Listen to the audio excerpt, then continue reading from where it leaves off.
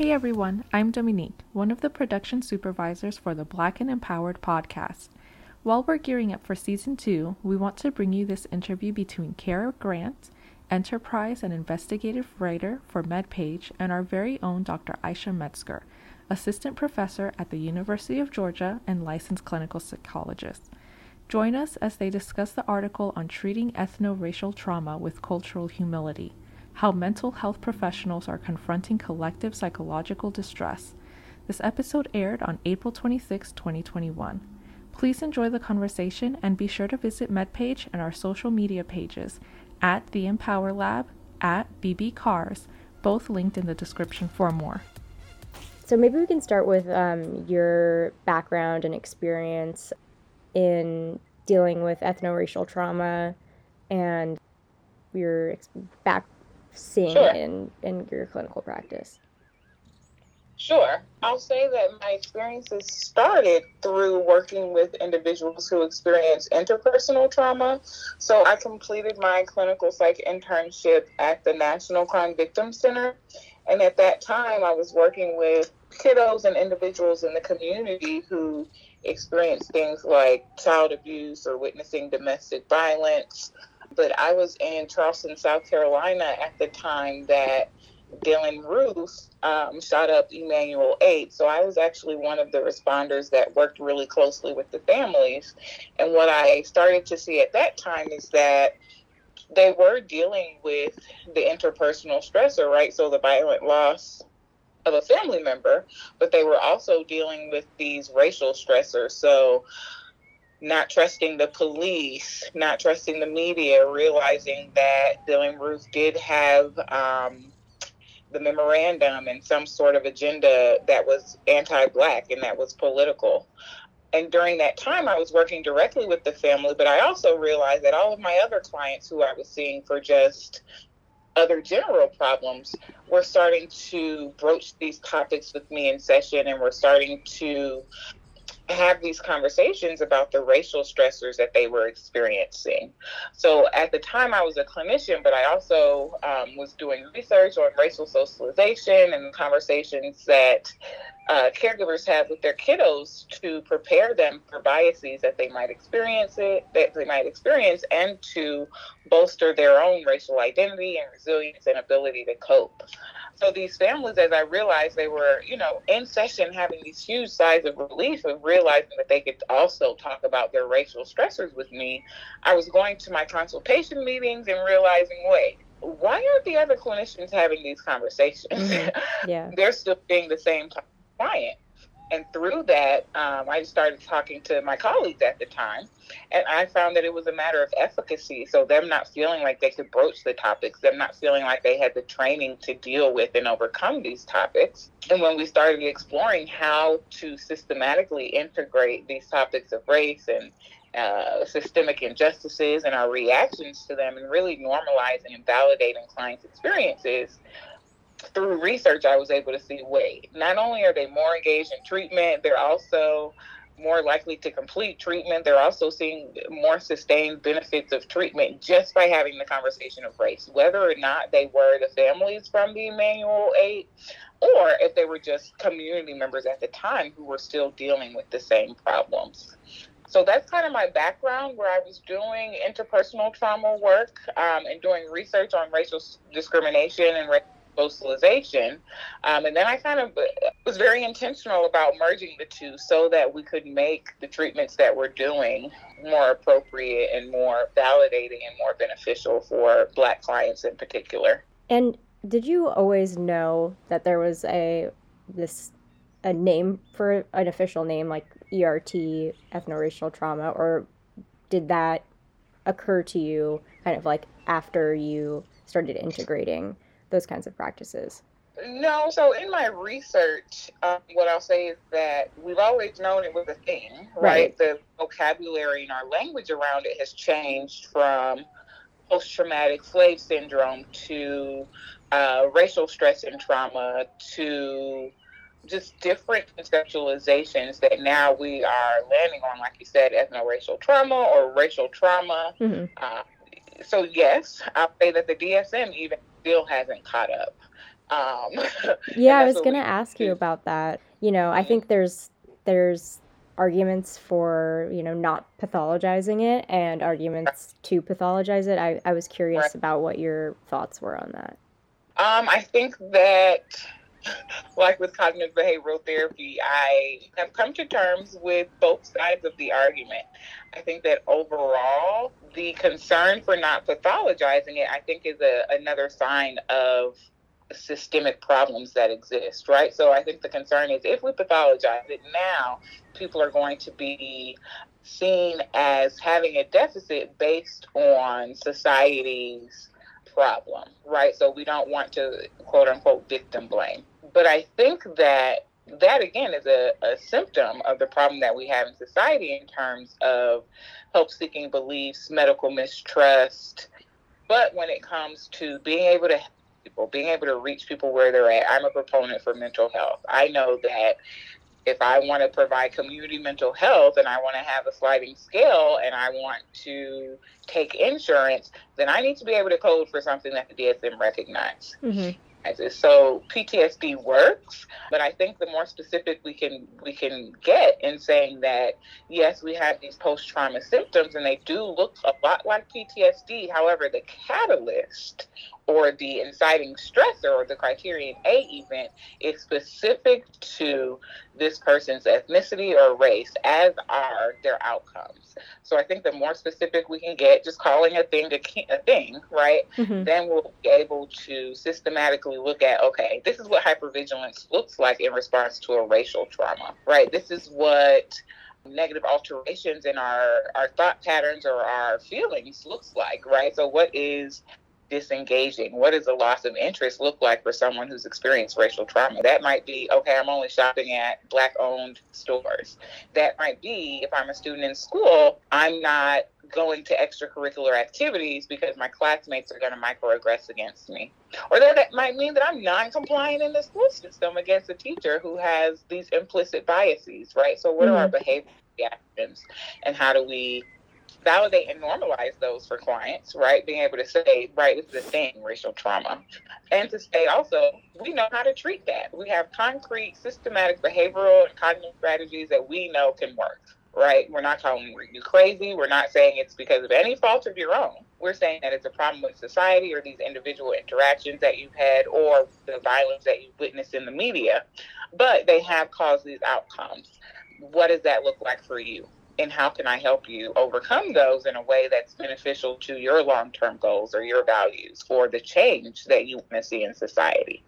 Yeah, and you mentioned kind of things that people are seeing, and I think this is especially important now. What with I also, you know, I've been thinking about this, and you know, there was a lot of conversation on social media about the Derek Chauvin conviction yesterday or 2 days ago, and I guess I don't know. I've been thinking about it for the last couple of weeks as the trial has been going on, and you know,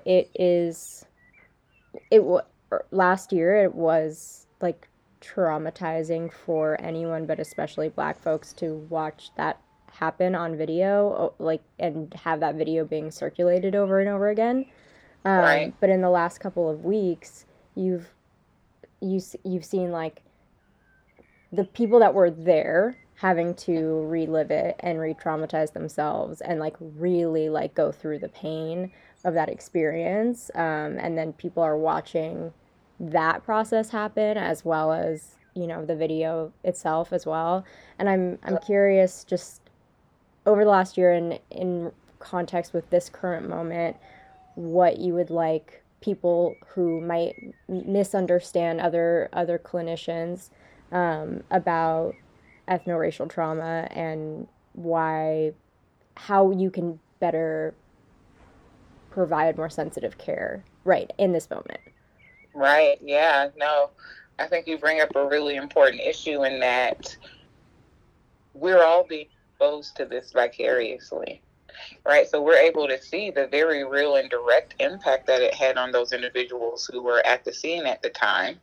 But we're also starting to see the very real and vicarious impact that it's having on those of us who are having to witness this. Those of us who are logging on to social media to escape, but then are suddenly faced with a reminder about a tragedy that was unfortunate, unjust, and could also happen to them, right? So we think about anxiety, and we think about hypervigilance. We think about even ruminating that we do in response to these triggers that sometimes we can't avoid. And I think for clinicians, one of the main things that they can do is just to open the room for that conversation. And just to say, like you just said, right, I've been seeing this and it's been impacting me, and I cannot imagine how it's impacting you. I want to let you know that we're practicing cognitive behavioral, like setting boundaries, like knowing where your safe places are. I want to let you know that if you want to set a boundary and you don't want to talk about it, you can do that. But if this is a place that you would like to have that conversation, I'm open to having that conversation and to hearing your thoughts and your feelings, and to talk about any strategies that we can come up with to overcome those. And that allows people to say, oh my goodness, I might not even have known it was impacting me, but let me tell you how frustrating it is for me to log on to social media and to have to argue with someone who I thought was my friend, who's somehow on the side of injustice, right? And then talking to people about it's not wrong to set a boundary in that regard too. You can disengage from an argument on social media. You can unplug from social media altogether if you know there's a verdict coming down today. You can limit your views and mute certain hashtags, and you can only converse with like-minded individuals and stick to your quote-unquote close friends on Instagram because they have those filters now. So these are concrete strategies where if someone says I'm in an emotionally abusive or physically abusive relationship, we'll safety plan with them as therapists. We also need a safety plan with individuals about, okay, the verdict is coming down. They're setting up barriers and barricades in Minnesota. What are you doing in your personal life to protect your psychological and mental health? Yeah. Right. So being able to safety plan our clients, but also with clinicians of color, right? So how is it me as a clinician who's having to have this conversation over and over? And what am I doing in consultation to make sure that I'm taking care of myself and that my colleagues are taking care of themselves as well? So just really making sure that we as a community, if we agree, right, that we see an injustice, that we see something that we want to change, how are we protecting ourselves and restoring ourselves and coming together with each other who want to do the same work so that we can come up with strategies to petition when necessary, protest when necessary, try to dismantle a system or restructure policing, right? All of that can only happen when we're restored and rested and refreshed and able to do the work. Right. And this article that, sparked my interest in wanting to write about this discusses, I don't know if you've heard of the term cultural humility. Yeah. So that's kind of what the researchers see as a bright spot and a place for innovation. It's kind of what, you were describing, where it's like meeting people where they're at and also like recognizing and understanding the biases that we all have. Right. So I'd love to kind of hear your thoughts on if you've, what your familiarity is with that term and that practice, and if you've seen it implemented and how so. Yeah, I think when people typically refer to cultural humility, they're thinking about, okay, how does a white clinician say that I'm a white clinician and I want to acknowledge my biases and my barriers, or my biases and how they can present as barriers to my clients? I think that even for me, a Black clinician who's talking about Black issues and anti-Black racism and Black empowerment, I also have to utilize cultural humility to say, I'm only the expert in a very, very limited area. I'm not the expert in anyone's personal experience. So being humble in that regard and saying, I'm entering this space as a novice in your experience. How can you let me understand what it is that you're experiencing so that whatever my expertise is, we're able to apply? I think that the more we as quote unquote experts are able to kind of re-identify ourselves as advocates or allies, or as someone who is in a constant state of knowledge seeking and growth, is really important.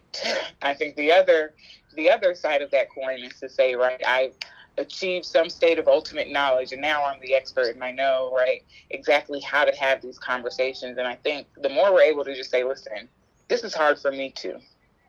What are your experiences?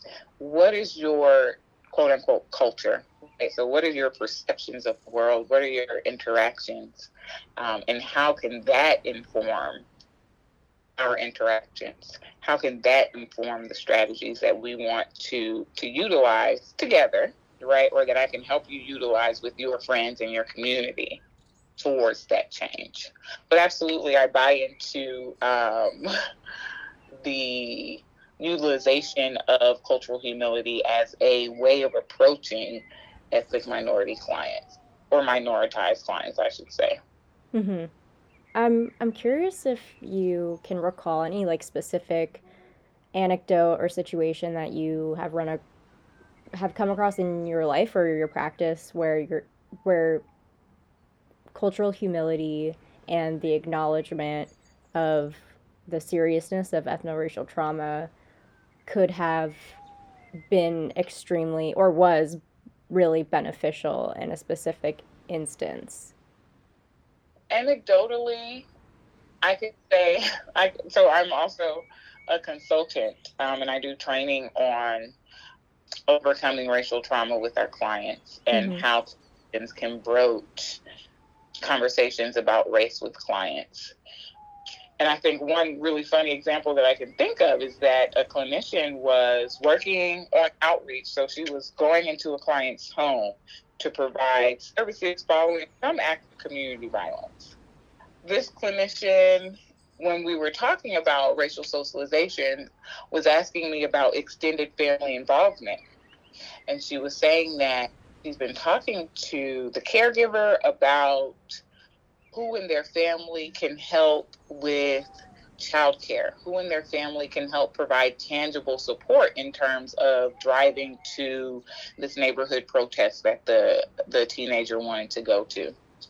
And this clinician was doing a lot of work with this family and just understanding and asking questions to better understand. So who are your friends? What sorts of things are you interested in? What sorts of strengths do you have? Tell me about your neighborhood. Tell me about your experiences. So really just being curious, right? So not assuming that they were the expert, not assuming that behavioral activation needs to look like taking a walk in the evening, but really talking to the teen in this case about behavioral activation. And again, they were thinking about ways to go to a community protest and using extended family involvement.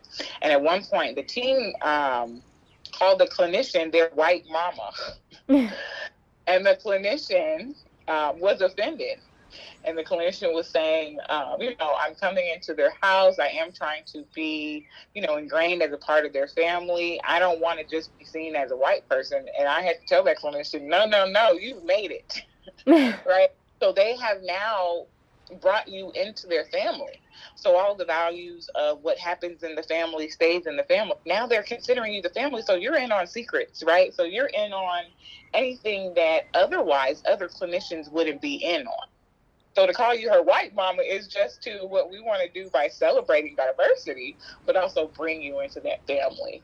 And I think that that's an opportunity, and it was an opportunity then for the clinician to, have a running joke with this client, to bond with this client, to have a deeper relationship with them that otherwise, if she was, the expert, right, in cognitive behavioral therapy, or if she was not practicing or utilizing cultural humility in the way that she was asking about their race and about their interests and really showing the client that she was invested in her as an individual, it wouldn't have broached those topics. She wouldn't have perhaps come up with behavioral activation strategies that this client even used, right? So I think that's it's a cute example, it's a fun example, but it's one that really shows in the long run, right? This is a client who might not have been coming to therapy 6 weeks later, but she found her white mama and she bonded with her. And I think that that's a really good example of how not any expertise, just saying I'm a lifelong learner, saying I want to learn about you, and being humble about our preconceptions and maybe even our implicit biases, allows us to really engage with our clients. Yeah, it's interesting because, it sounds like that clinician was practicing cultural humility in all the ways, but kind of accepting and, it's like she's white and that's just a fact. And, it's something to be acknowledged and, and to call out. Yeah. Even me as a white therapist. But also if they say something that you're unsure about, being open and flexible enough to say, okay, white mama, like, what is this? Am I in the family? Am I out of the family? How should I take this? And the client can then be like, girl, what you mean? I'm telling you, you want a family now, right? So just opening the conversation, letting down those pretenses, right, that say I'm the expert or I've achieved this ultimate knowledge, that would otherwise prevent, like some therapists say, I'm doing outreach, but I'm not eating at my client's house.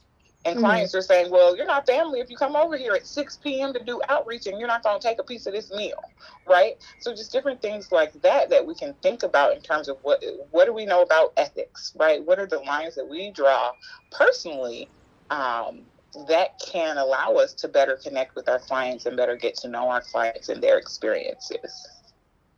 Yeah, absolutely. Is there any, I don't know, this is just something I've been thinking about and kind of is outside the scope of this story, but is there any situation where you feel like, I believe that a white clinician cannot do this job for this person because of whatever differences? Or is cultural humility a door to, like, bridge that gap completely? You asked an either or question, but the answer is going to be yes. Okay. So yes, cultural humility, I think, is the way to broach that gap. I think it's the way to call out the elephant in the room and then to start addressing that elephant. So I always ask clinicians, right, how do you eat an elephant? And they'll laugh and they'll say, one bite at a time. So it's not that a white clinician wouldn't be able to have this conversation, but it's that unless they're the ones to broach the topic, it's more likely that the client is going to unengage.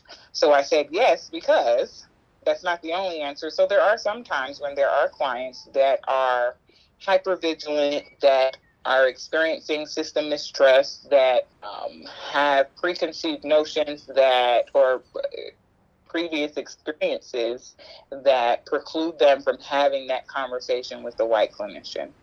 So just like in some cases, right, if a young woman experienced sexual assault by a man, we might say that they're going to receive a woman clinician. Right. Client might have a preference for a woman clinician.